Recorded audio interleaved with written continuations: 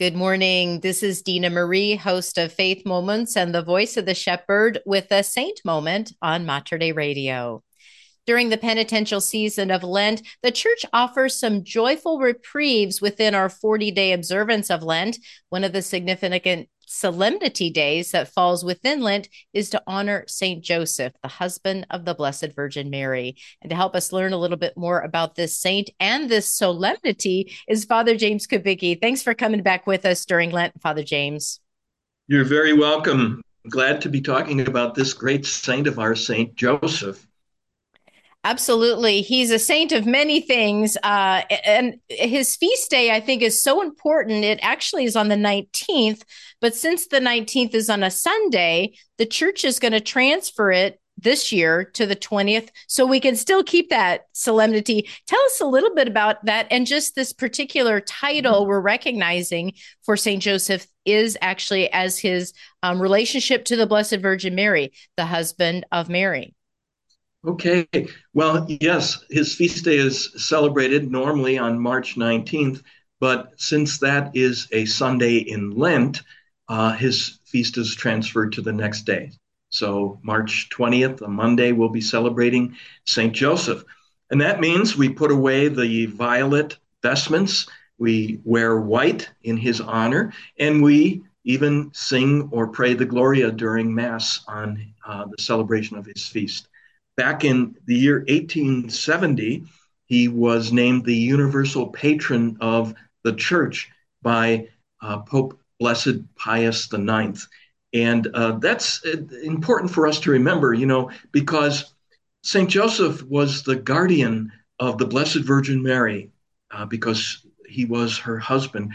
He was the foster father of Jesus. So you could say he was the protector and guide of the Holy Family. Now it makes sense that he would be the holy protector and guide of God's family, the church, the body of Christ. And so I think it's a wonderful thing that Pope Pius IX did in naming him the universal patron of the Catholic Church. Now, since then, John the 23rd, Pope St. John the 23rd, in 1960, inserted his name into the Roman canon, what we now know as Eucharistic Prayer number 1. And Pope Francis, more recently, inserted his name into all the Eucharistic prayers. So Pope Francis certainly has a great devotion, as have many, many saints throughout history, to St. Joseph, who's often known as the quiet saint or the silent saint, because in the scriptures, in the gospel, we don't have any of his recorded words. Now, we have to imagine that he did talk to Mary and to Jesus, but we don't have any of those words recorded in the scriptures. And so he's often known as kind of the silent presence in the life of the Holy Family, and he can be a powerful and quiet presence in our lives as well. Right. We're talking about the life of St. Joseph. His feast day this year, due to the calendar, is Monday, March 20th. I really encourage people to get to Mass on Monday. If you're able to get to a daily Mass, it's a solemnity. You're going to see things kind of brighten up a little bit, and we get to have the Gloria. I mean, it's just a beautiful day to really pray for the church. We've got several St. Joseph churches. I think it's a common name for many parishes to be called St. Joseph. But Father, there's one in Salem, Oregon that has a beautiful mural behind the altar, and it's a mural of the sleeping Joseph. So you see this Joseph, sleeping against a tree, and we see many images now that have come out of that sleeping Joseph when Joseph had the dream with the angel to tell him, to take Mary, to keep going on the mission, to don't stop. Give us a sense of this Saint Joseph, what we might discern from his life, just seeing his example of following God. Right. So he was open to God's guidance that came to him through angels. So when he was sleeping, he had a dream in which an angel appeared and told him not to worry, but to take Mary as his wife at a time when he was confused. How could Mary be pregnant? They had not had sexual relations. They never did. How could she be pregnant? And then later, after Jesus was born, he again had an angelic dream in which the angel told him to take Mary and Jesus and flee because King Herod wanted to kill the baby. And so they fled to Africa. They went to Egypt.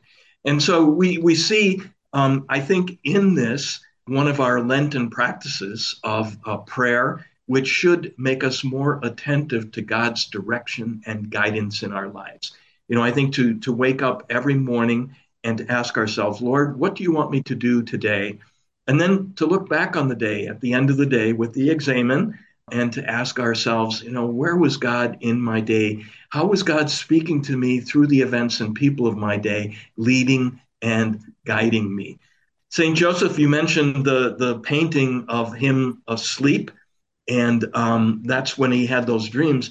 But it's become a beautiful devotion, and this is one that Pope Francis has, where he has a figurine of Saint Joseph lying down and sleeping.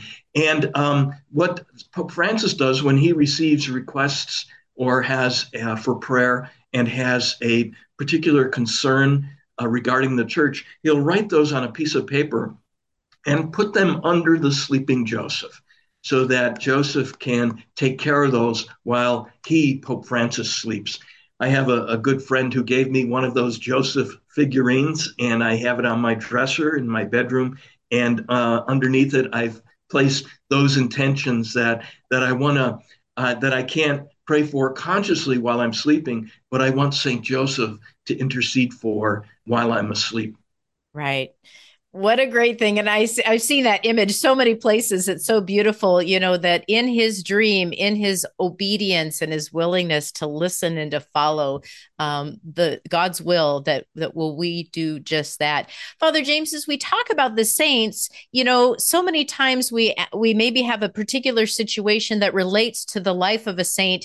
Maybe explain for us a little bit more about the intercession of the saints, or really calling upon the intercession. It's not the saints who do the power, but how do we really work with them and work with God's will in our needs each day?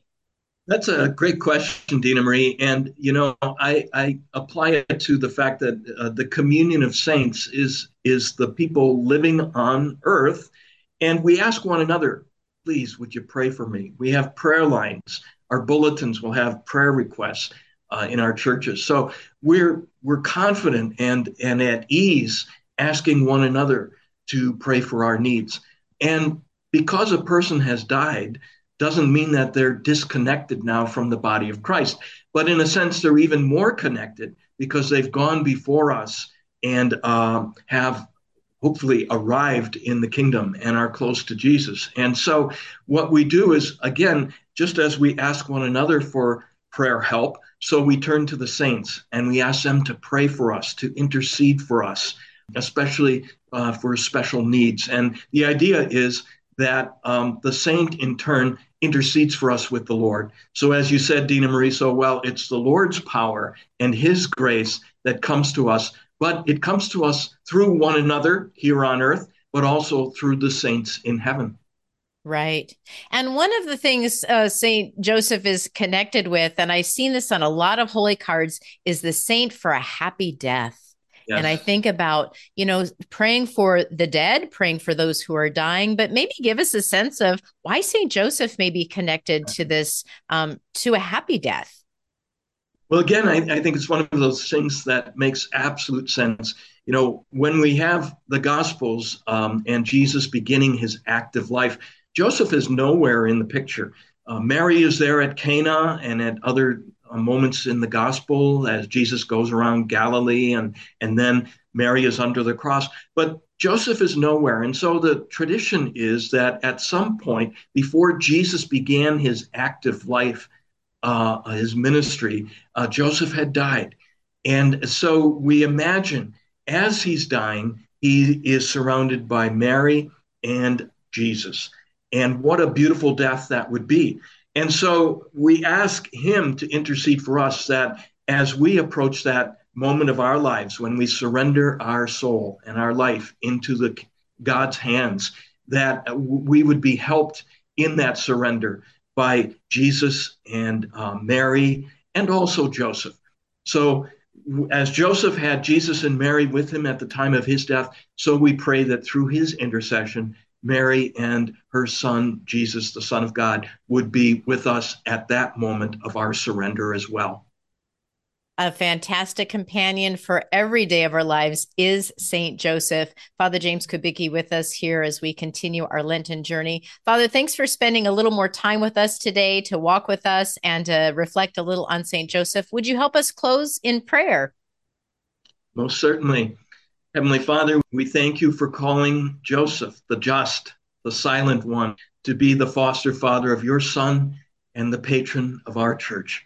We ask you through his intercession to bless each of us in our needs, to help us to trust as he trusted, to help us to pray and be open to your guidance as he did. And may the blessing of Almighty God, the Father and the Son and the Holy Spirit descend upon all of you, our listeners and family and friends. Amen. Amen. Saint Joseph, pray Pray for for us. us. Pray for us. Thanks so much, Father James. Have a blessed Lent. You too.